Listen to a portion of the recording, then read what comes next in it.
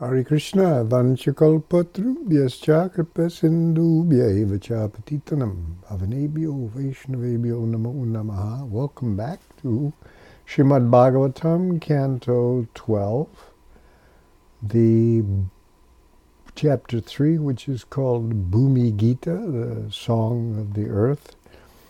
And we're up to, we're in the middle of this group of texts 9 through 13, where the earth is mentioning the careers and ambitions of 30 different kings who tried to conquer her and failed and have all been forgotten.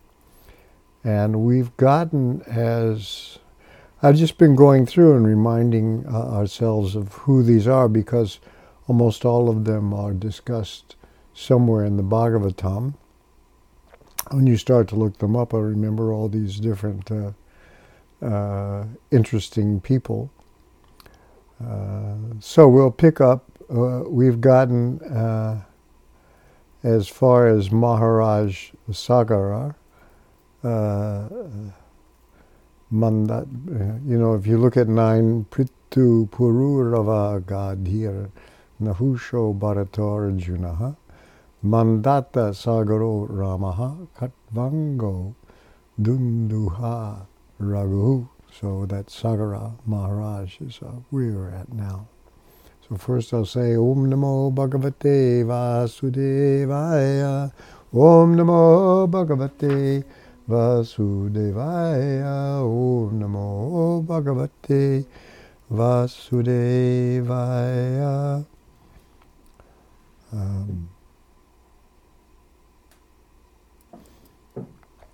So Sagara, if we continue with this, he's discussed in Bhagavatam 9th Canto, Chapter 8.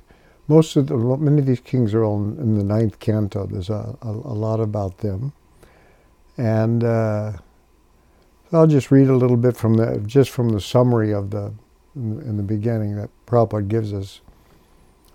He says, where we find out about Sagara, it starts with parents. Bahuka, the son of Vrika, was greatly disturbed by his enemies, and therefore he left home with his wife and went to the forest. You can always bail out that way. It's okay. When he died there, his wife wanted to accept the principles of sati, dying with her husband. But when she was about to die, a sage named Aurva, A-U-R-V-A, Aurva, found that she was pregnant and forbade her to do so. The co-wives of this wife of Bahuka gave her poison with her food. But still her son was born with the poison. The son was therefore named Sagara. Sa meaning with, and Gara means poison. Sagara. Following the instructions of the great sage Aurva, King Sagara reformed many clans, including the Yavanas, Shakas, Haihayas, and Barbaras. The king did not kill them, but reformed them. Then again, following the instructions of Aurva, King Sagara performed Ashvamedha sacrifices. But the horse needed for such a sacrifice was stolen by Indra, the king of heaven. King Sagara had 2 wives named Sumati and Keshini. While searching for the horse, the sons of Sumati extensively dug up the surface of the earth, and in this way dug a trench. So you see why the earth is ticked off about this one, which later became known as the Sagara, long A. Sagara has a short A, the king, but this is Sagara Ocean. In the course of this search, they came upon the great personality Kapila Dev and thought him to have stolen the horse. With this offensive understanding, they attacked him and were all burned to ashes. When he looked at them, zapped them. Keshini, the second wife of King Sagara, had a son named Asamanjasa, whose son Amshuman later searched for the horse and delivered his uncles. Remember that when you have this horse sacrifice, you send the horses out, and wherever it goes, if anybody tries to stop the horse, you attack them, and that's how you show your majesty. Either they dare touch the horse, or you fight them. Anyway. So Ashaman searched for the horse and delivered his uncles. Upon approaching Kapiladev, Amshuman saw both the horse meant for sacrifice and a pile of ashes. Amshuman offered prayers to Kapiladev, who was very pleased with his prayers and who returned the horse. After getting back the horse, however, Amshuman still stood before Kapiladev, and Kapiladev could understand that Amshuman was praying for the deliverance of his forefathers. Thus Kapiladev offered the instruction that they could be delivered by waters from the Ganges. Amshuman then offered respectful obeisances to Kapiladev, circumambulated him, and left that place with the horse for sacrifice. When King Sagara finished his yajna, he handed over the kingdom to Amshuman, and following the advice of Aurva, attained salvation. Of course, that's when the Ganga comes down. So anyway, that's the story about Sagara. And of course, this is just the summary in the beginning of that chapter of the Bhagavatam. Then the next king that's mentioned here is Ramaha, and we have the commentary from the purport here that according to Srila Sridhar Swami, as confirmed by Srila Vishwanath Chakravarti Thakur, he quotes Sridhar Swami, the king Rama mentioned here is not the incarnation of Godhead Ramachandra. And because so Vishwanath Chakravarti Thakur quotes Sridhar Swami that this is not the son of Dasarath, it's another king. So they don't say anything more about that one. That's Rama.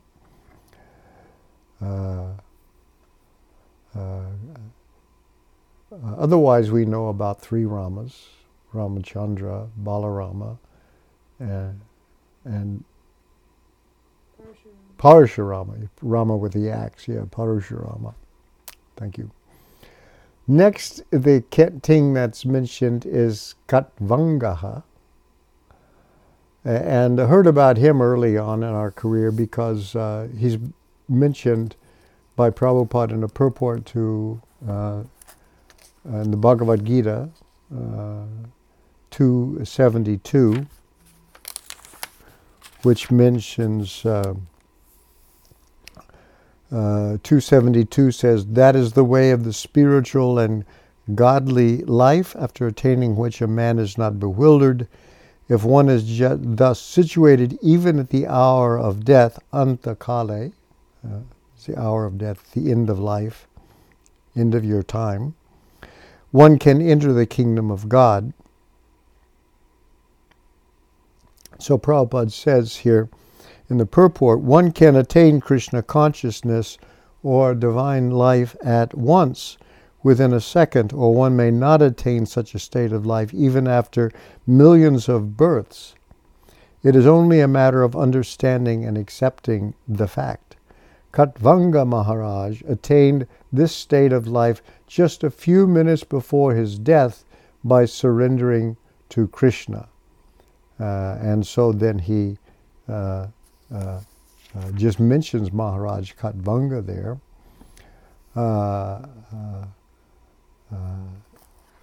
But in the Srimad Bhagavatam 2.1.13, he's mentioned where it says the saintly king Katvanga, after being informed that the duration of his life would only be a moment more, at once freed himself from all material activities and took shelter of the supreme safety, the personality of Godhead.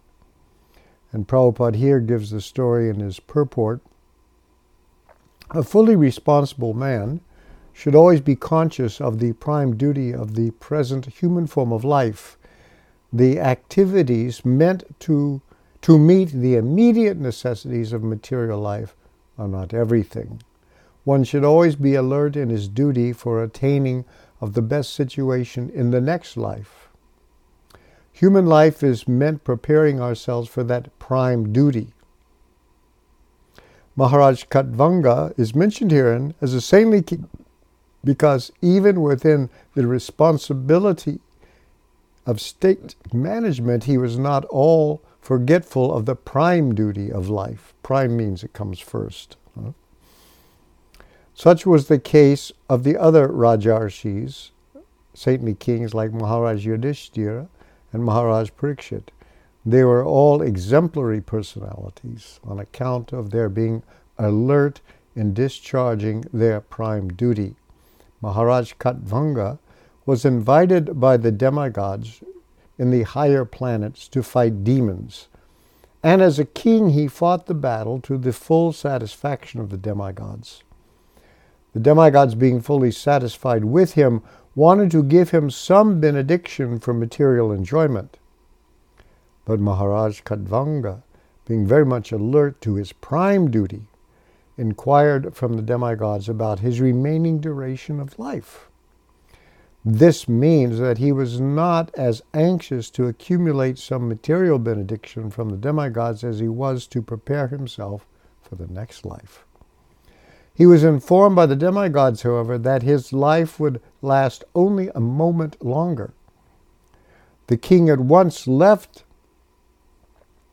the heavenly kingdom, which is always full of material enjoyment of the highest standard, and coming down to this earth took shelter of the all-safe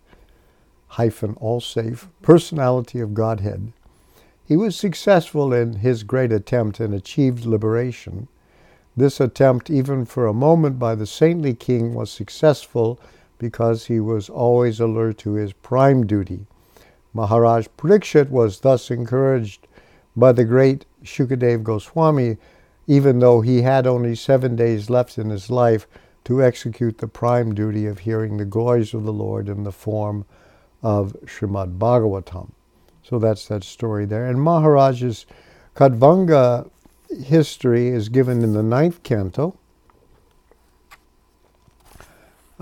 chapter 9, and it's just a few verses, so I'll read the verses, 42 to 49. I'll just read the translations. King Khatvanga was unconquerable in any fight. Requested by the demigods to join them in fighting the demons, he won victory, and the demigods, being very pleased, wanted to give him a benediction. The king inquired from them about the duration of his life and was informed that he had only 1 moment more. Thus he immediately left his palace and went to his own residence, where he engaged his mind fully on the lotus feet of the Lord. Prabhupada says in the purport that his example is brilliant. The text goes on. Maharaj Khatvanga thought, "Not even my life is dearer to me than the Brahminical culture and the Brahmanas who are worshipped by my family. What then is to be said of my kingdom, land, wife, children, and opulence? Nothing is dearer to me than the Brahmanas. I was never attracted, even in my childhood, by insignificant things or irreligious principles. I did not find anything more substantial than the Supreme Personality of Godhead." There's Uttama Shloka here. The demigods, the devas, the directors of the 3 worlds, wanted to give me whatever benediction I desired. I did not want their benedictions, however, because I am interested in the Supreme Personality of Godhead. who created everything in this material world. I am more interested in the Supreme Personality of Godhead than all material benedictions. Even though the demigods have the advantages of being situated in the higher planetary systems, their mind, senses, and intelligence are agitated by material conditions. Therefore, even such elevated persons fail to realize the Supreme Personality of Godhead, who is eternally situated in the core of the heart. What then is to be said of others, such as human beings, who have fewer advantages? Therefore, I shall now give up my attachment for things created by the external energy of the Supreme Personality of Godhead. I should engage in thought of the Lord and should thus surrender unto Him. This material creation, having been created by the external energy of the Lord, is like an imaginary town visualized on a hill or in a forest. Every conditioned soul has a natural attraction and attachment for material things, but one must simply give up this attachment and surrender to the Supreme Personality of Godhead. Thus Maharaj Khatvanga, by his advanced intelligence in rendering service to the Lord, gave up false identification with the body full of ignorance. In his original position of eternal servitorship, he engaged himself in rendering service to the Lord.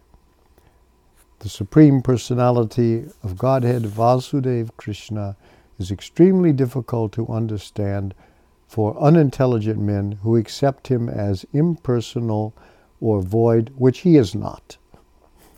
The Lord is therefore understood and sung about by pure devotees. That's the end of that chapter 9. So that's the story about the Maharaj Khatvanga. The next one that's mentioned in this text, Dunduha. I have no information about Dunduha in the Bhagavatam, so we'll have to pass over him because maybe the Mahabharata or someplace, or some other Purana. The next is Raghu, and Raghu is the son of Maharaj Khatvanga. The grandson of Maharaj Khatvanga. His son was Dirghabahu, and then his son was Raghu. And if then it goes down, Raghu's son was Aja. Aja was Dasarath. The son of Dasarath is Ramchandra. So that's why Raghu, his name is given to this Raghu dynasty. And Raghu is called Pritushrava, saintly and celebrated. So the Ramachandra's dynasty is sometimes called Ichvaku or Raghu dynasty. And Maharaj Ichvaku is the king of the earth planet and forefather of the Raghu dynasty, and then Ramachandra appeared. So that's that text 9, where there's that list of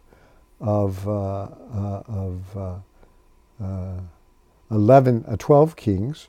And then from text 10 we go on, and there's a list of 10 more kings, beginning with Trinabindu. Couldn't find much about him, but he is mentioned in 9th Canto, where 9-31.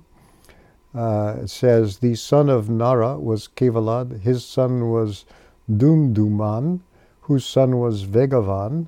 Vegavan's son was Buddha, it was 1D, Buddha, and Buddha's son was Trinabindu, who became king of the earth. Well, that's pretty good. And so they mentioned him. He was just giving list of various great people. He's mentioned, a whole bunch of kings are mentioned, and then all these kings appeared in the dynasty of Vishala. Appearing in the dynasty of Vishala, this dynasty called the Vishala dynasty, one of his sons was Vishala, and so the dynasty was named after his sons. And so they mentioned the different kings, and this is 9.2, chapter 2 of text, Canto 9. And it says that all these kings appearing in the dynasty of Vishala properly maintain the celebrated position of King Trinabindu. So that's what I could find out about him. The next one is fairly well understood. Yayati, Maharaj Yayati, because there's a whole lot of stuff about him, and also in the 9th Canto. In the first canto, 12:24, the Brahmanas at the birth of Maharaj Parikshit, they gave him this benediction, this child, or prediction. The child will be almost as good as Lord Sri Krishna by following in his footsteps. In magnanimity, he will become as great as King Ranti Deva, and in religion, he will be like Maharaj Yayati. So that's pretty, Yayati Iva Dharmikaha. So he's described in 9th Canto 18 and 19, these chapters. And let's look at the chapter summary here.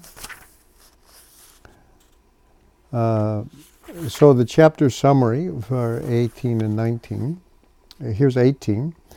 When Nahusha, who had 6 sons, was cursed to become a python, his eldest son Yati took sannyas, and therefore the next son, Yayati, was enthroned as king.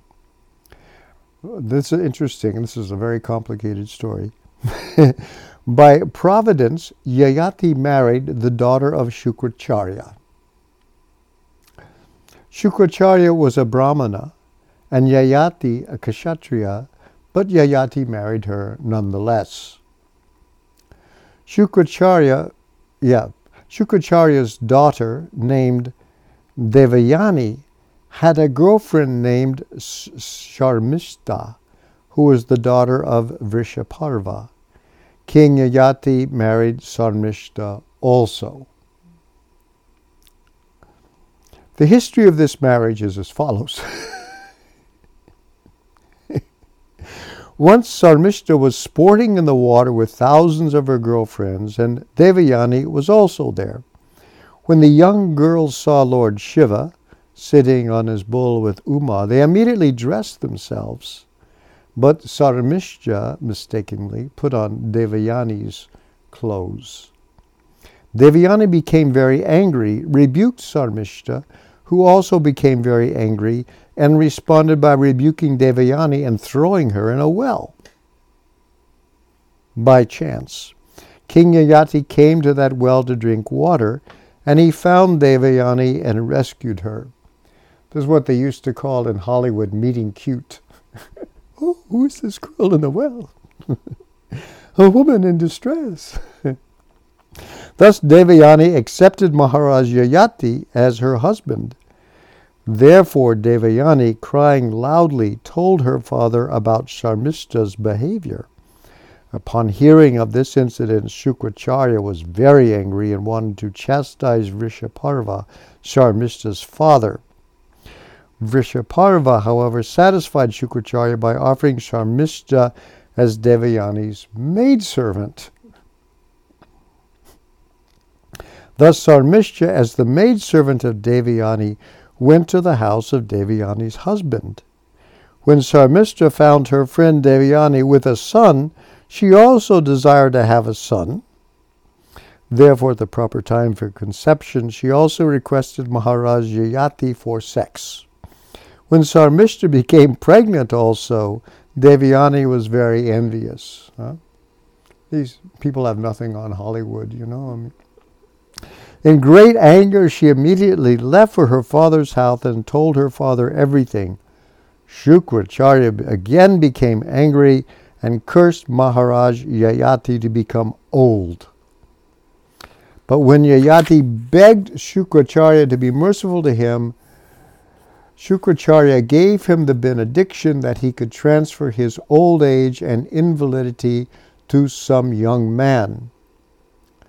Yayati exchanged his old age for the youth of his youngest son, Puru, and thus was able to enjoy with young girls.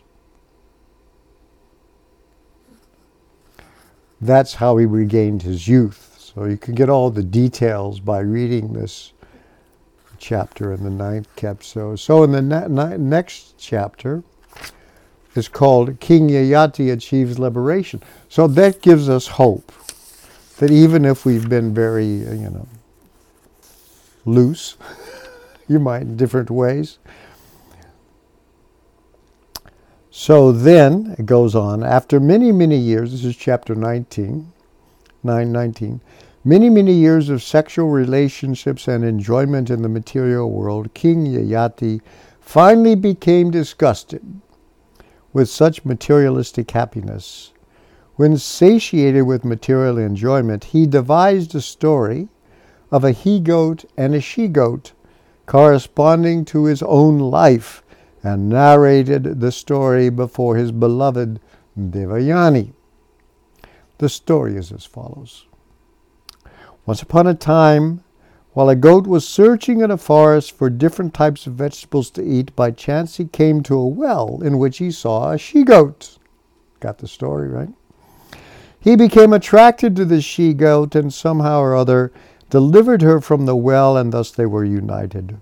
One day thereafter, when the she-goat saw the he-goat enjoying sex with another she-goat, she became angry, abandoned the he-goat, and returned to her Brahmana owner, to whom she described her husband's behavior. The Brahmana became very angry and cursed the he-goat to lose his sexual power. Thereupon, the he-goat begged the Brahmana's pardon and was given back the power for sex. When we become cursed to become old, that's the one thing that you lose, right? Thus the he-goat enjoyed sex with the she-goat for many years, but still he was not satisfied.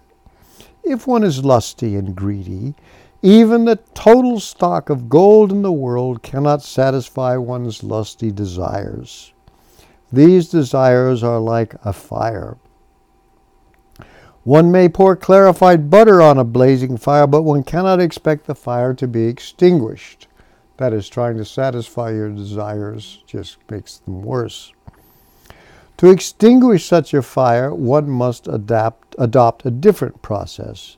The Shastra therefore advises that by intelligence one renounce the life of enjoyment. Without great endeavor, those with a poor fund of knowledge cannot give up sense enjoyment, especially in relation to sex, because a beautiful woman bewilders even the most learned men. King Yayati, however, renounced worldly life and divided his property among his sons. He personally adopted the life of a mendicant or sannyasi, given up all attraction to material enjoyment, and engaged himself fully in devotional service to the Lord. Thus he attained perfection. Later, when his beloved wife Devayani was freed from her mistaken way of life, she also gave herself in the devotional service of the Lord. So those are the chapter summaries, which should stimulate to read the actual narrations here. There's a Bhagavatam 9:19-18, the text quoting Maharaj Yayati, I have spent a full 1,000 years enjoying sense gratification, yet my desire to enjoy such pleasure increases daily. So it won't work. That's the story of Yayati. Then the next one listed here is Sharyati, who is a son of Manu. He's listed in purport. Prabhupada mentions him in 112.19 as a one of the sons of Vaivasvata Manu, one of the 10 sons of Vaivasvata Manu. And in 9th Canto, chapter 3, the first verse says that Saryati is a ruler completely aware of Vedic knowledge, a Raja Brahmishta. Nice term, Raja Brahmishta, a ruler who is Brahmishta, situated in Brahman, which is translated here as completely in awareness of Vedic knowledge. And in the chapter summary, Prabhupada gives a chapter summary, and he calls him Devajna Saryati. Gave instructions about what to do in the ritualistic ceremony observed on the second day of the yajna of Angirasa. One day, Saryati, along with his daughter, who is known as Sukanya, went to the ashram of Shaivanya Muni. That's C-Y-A, Shaivanya Muni. There, Sukanya saw 2 glowing substances within a hole of earthworms. She looked in this hole, and there she saw these 2 little glowing substances. And by chance, she pierced those 2 glowing substances. She got a little straw to, what are those, As soon as she did this, blood began to ooze from the hole, that hole. Consequently, King Saryati and his companions suffered from constipation and inability to pass urine. When you get stopped up that way, it's rough. Then they all offered prayers to Chaivana Muni, because he was hiding out and taking this little hole to be by himself, to satisfy him according to his own desires. And Devajna Saryati, well, that's his name, Devajna Saryati, offered his daughter to Chaivana Muni, who was a very old man. So that's what she had to do, basically. When the heavenly physicians, the Ashvini Kumara brothers, once visited Chaivana Muni, the Muni requested them to give him back his youth. Because, after all, he was married to Sukanya, which means nice girl. Sukanya. The 2 physicians took Chaivana Muni to a particular lake in which they bathed and regained full youth. After this, Sukanya could not distinguish her husband. The 2 Kashmiri Kumaras and Chaivanya Manu, they all look identical, beautiful youths. She couldn't. She then surrendered to the Ashvini Kumaras, who were then very satisfied with her chastity, and therefore introduced her again to her husband, because they were all interested in her. She was, Sukanya. Chaivanya Muni then engaged King Saryati to perform the Soma Yajna and gave the Ashvini Kumaras the privilege to drink Somaras. The king of heaven, Lord Indra, became very angry at this, but he could not do no harm to Saryati. Henceforward, the Ashvini Kumara physicians were able to share in the Somaras. Saryati later had 3 sons named Uttanabarhi, Anarta, and Burishena. Anarta had 1 son whose name was Revata. Revata had 100 sons, of whom the eldest was Kakudmi. And this is Kakudmi's name shows up because Kakudmi was advised by Lord Brahma to offer his beautiful daughter Revati to Balaram, who belongs to the Vishnu Tattva category. After doing this, Kakudmi retired from family life and entered the forest of Badarikashram to execute penances and austerities. So that's the story about Saryati, far out story, really worth reading in detail. This is just the summary. Next is Shantanu.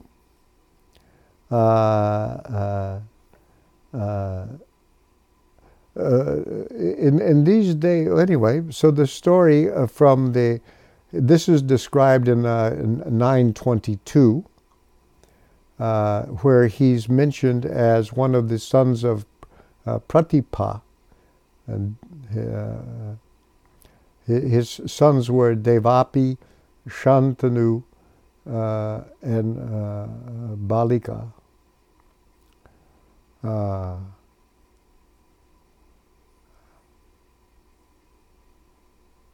Interesting. This is a Shantanu with a long A that's just described, and this is the Shantanu here has a short A, so I'm not quite sure if it's the same guy now.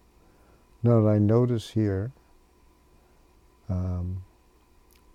So we'll skip him for now, because maybe I'm misleading you until I find out why this Shantanu has a short one. Right? Does it have a short A? Yeah.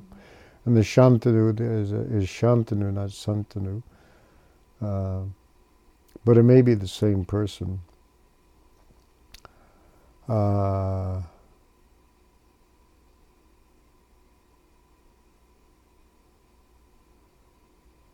Then the next is Gaya.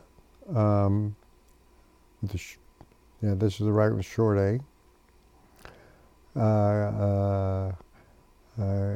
Gaia is glorified in the 5th Canto. In the womb of his wife, Rishikulya, King Bhuma begat a son named Udgita. From Udgita's wife, Devakulya, a son named Prastava was born. And then it goes down, and finally you get Pritusena had a son named Nakuta in the womb of his wife Akuti. Nakuta's wife was Druti, and from her womb the great king Gaya was born. Gaya was very famous and pious. He was the best of saintly kings. Lord Vishnu and his expansions, which are meant to protect the universe, are always situated in the transcendental mode of goodness known as Vishuddha Sattva. Being the direct expansion of Lord Vishnu, King Gaya was also situated in the Vishuddha Sattva. Because of this, Maharaj Gaya was fully equipped with transcendental knowledge. Therefore, he was called Mahapurusha.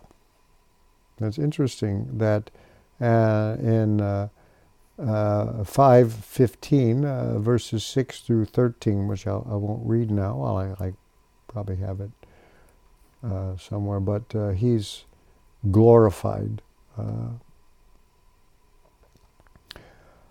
The 18th king that's mentioned is Bhagiratha. So Bhagiratha, a lot about him in the 9th Canto.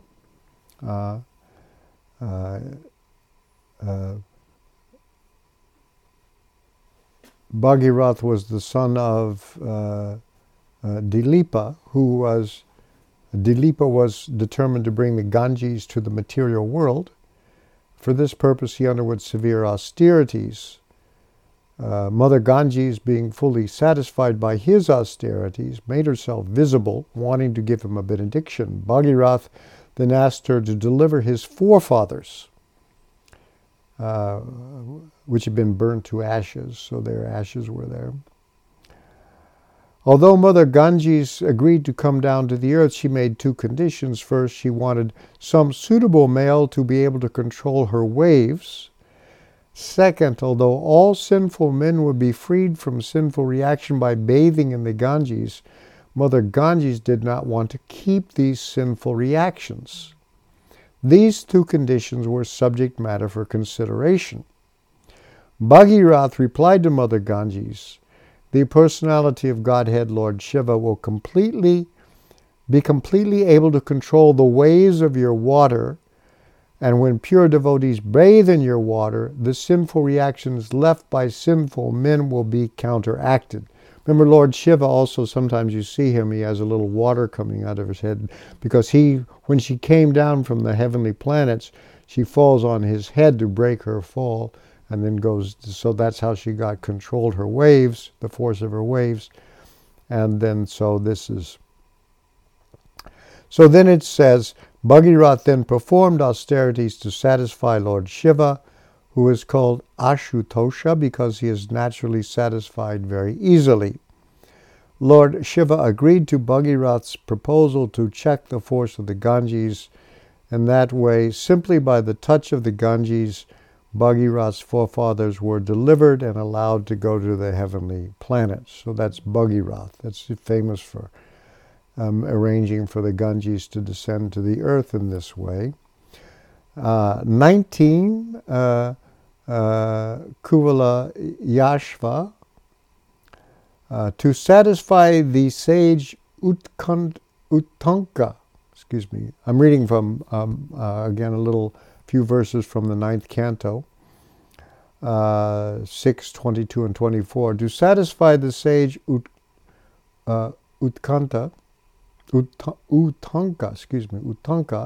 the greatly powerful Kuvalaya Ashva killed a demon named Dundu,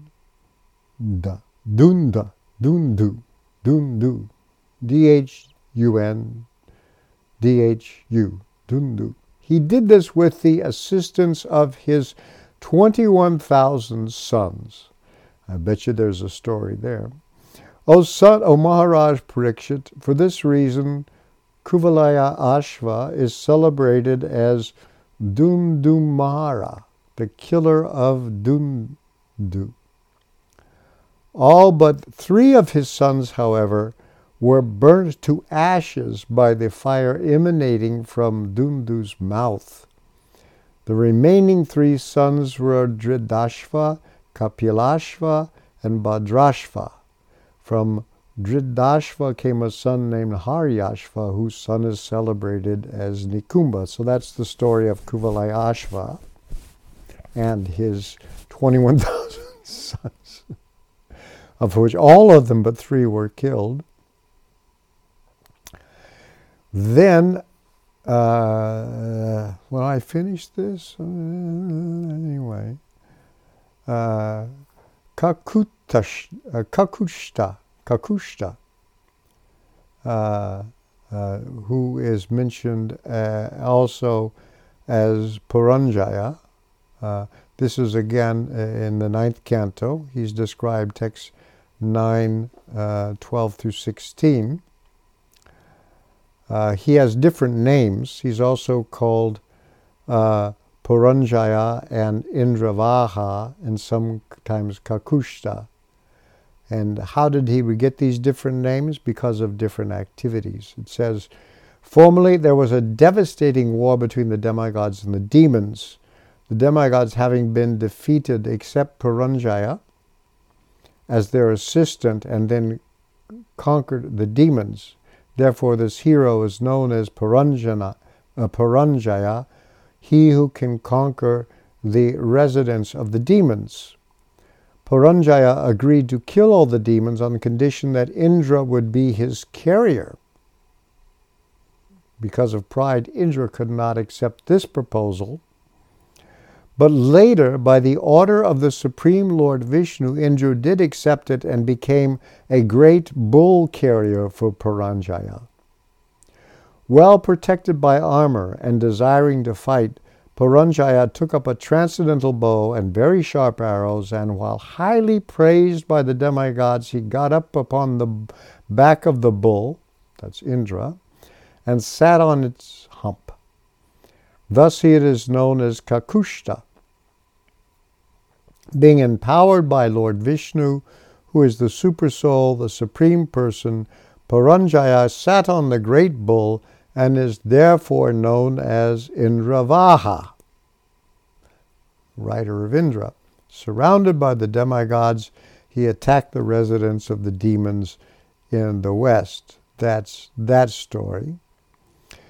The next one is mentioned as Naishada, 21. I couldn't find him in the Bhagavatam, although in the Sanskrit dictionary his name it's one of the names of Nala, who's very well known in the Mahabharata because of the love story between Nala and Damayanti, which Prabhupada describes as a mundane love story, but that's another story. But he's not in the Bhagavatam.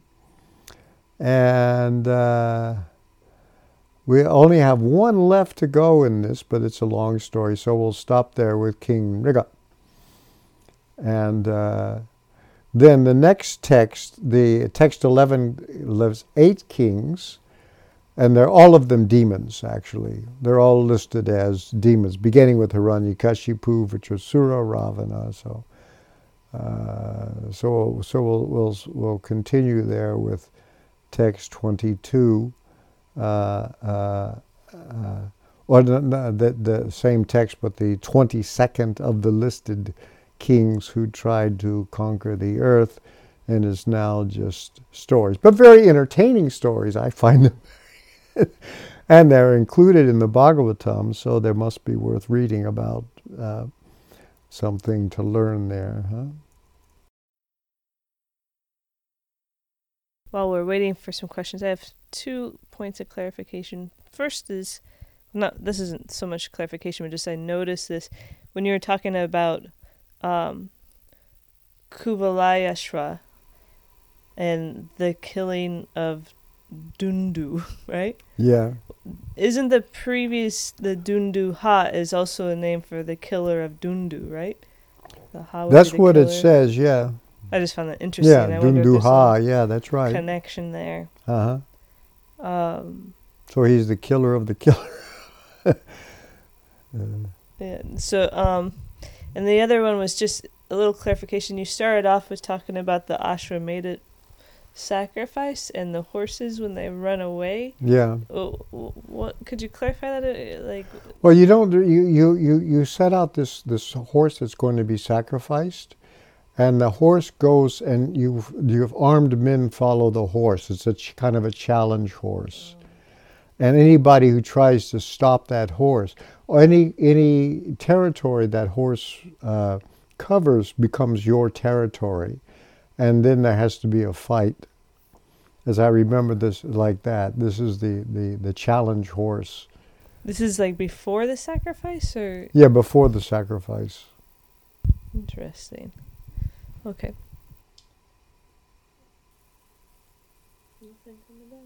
That's it, huh? Well, the stories should leave you kind of speechless anyway, because they're very.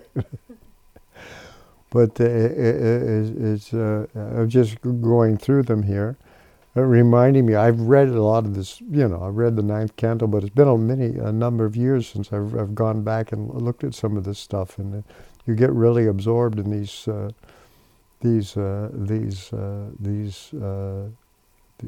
stories. Anyway, we're almost through now of this list of the earth of the different kings that she holds all of them in contempt, pretty much. So we'll start again then later on next week. Thank you very much. Srila Prabhupada ki jai, Srimad Bhagavatam ki jai.